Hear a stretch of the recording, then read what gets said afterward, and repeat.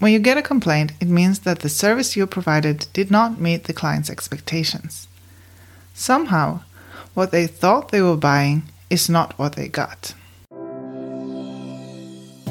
Welcome to the Sensitive Success Podcast. I'm Frida Carbo, founder of Sensitive Success Circle, the mastermind for sensitive coaches and changemakers who want to create success in their way with the help of their sensitivity. I have spent the last decade recreating my life. I moved from Sweden to New Zealand with my husband and 2 kids, working online, creating the life and business that I love with a mission to help others do the same. One of the things I learned is that we have so much wisdom inside when we learn to trust and take aligned action. And even though we're responsible for our journey, we don't have to do it alone. I do this work because I'm committed to helping highly sensitive, introverted, intuitive coaches and changemakers to do the work they are called to do in a way that works for them. I know it's possible and creates so many ripples. My intention with these episodes is for you to be inspired, empowered, and to know that you're not alone in your business adventure. If you haven't already, come over and connect with me on Instagram at Frida Carbo.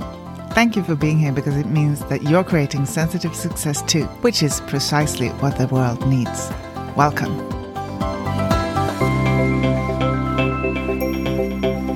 In this episode, I want to talk about when to listen to complaints and when to let it go. Why do I think it's important to talk about this? I see so many of my clients struggle with it, which holds them back from creating a successful business. As you might know or not, I have a background in the hotel and restaurant industry and a master in business administration for that industry. And as coaches, just like in the hotel business, we create experiences for our guests or clients. And I think we have a lot to learn from that industry, so I wanted to share some thoughts with you here. As humans, we are programmed to be part of a group. And when we're trying something new, we're scared of complaints from others, even more so as highly sensitives. So what do complaints really mean? When you get a complaint, it means that the service you provided did not meet the client's expectations. Somehow, what they thought they were buying is not what they got. Complaints are information. A more supportive word to use could be feedback. It's an opportunity to improve your service. Use your coaching skills to investigate where it went wrong. Do you need to communicate something more or in a different way? Because what they are complaining about might not be the core challenge for you. Did you know that when you get an issue with a client and solve that in a great way, they will become even more satisfied than if everything was great from the start? Why? Because they get to feel heard and important.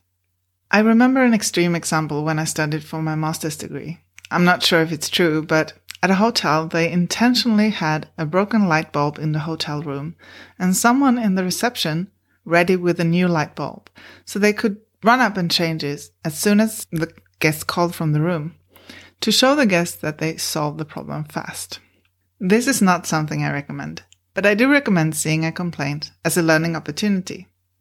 Not only about what you can improve with contracts and structures that will prevent it from happening again, but also a learning opportunity regarding who you want to work with. Because a complaint means that the expectations were not met, and you create those expectations with your communication. But it also comes from the client's interpretation and inner world. And it was not until I started coaching that I understood how true that is. When I worked in a restaurant, I had someone yell at me because I did my job and cleaned the tables. That had nothing to do with me or the service I provided. It was something that had happened in his world, and he let off some steam on me. It was totally inappropriate and nothing I needed to listen to because it had nothing to do with me. It just left some emotional stuff for me to work through as a highly sensitive. And we can make complaints personal, just like when we talked about what the meaning of a launch meant a couple of weeks ago. We can ask, what do you make it mean?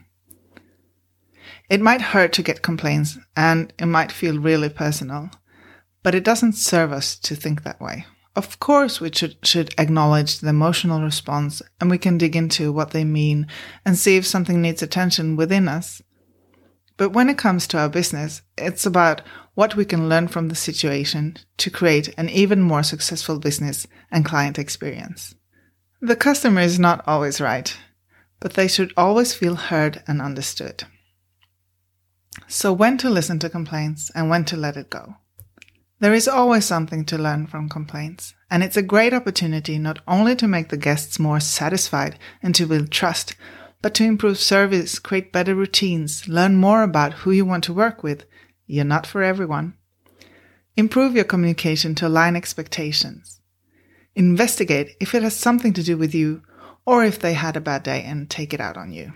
Then when you explored how you can improve, let it go. So the answer is you should always pay attention to complaints, find the lesson and improve, and then let it go. I hope you enjoyed this episode. This podcast is put together for you to see what is possible and how to use your sensitivity to create success in your way. If you know anyone who would find this conversation useful, please share. And if you share this on social media, tag me in and I would love to reshare it. Come over and connect with me on Insta @Frida Kahbo and tell me your biggest takeaway from this episode.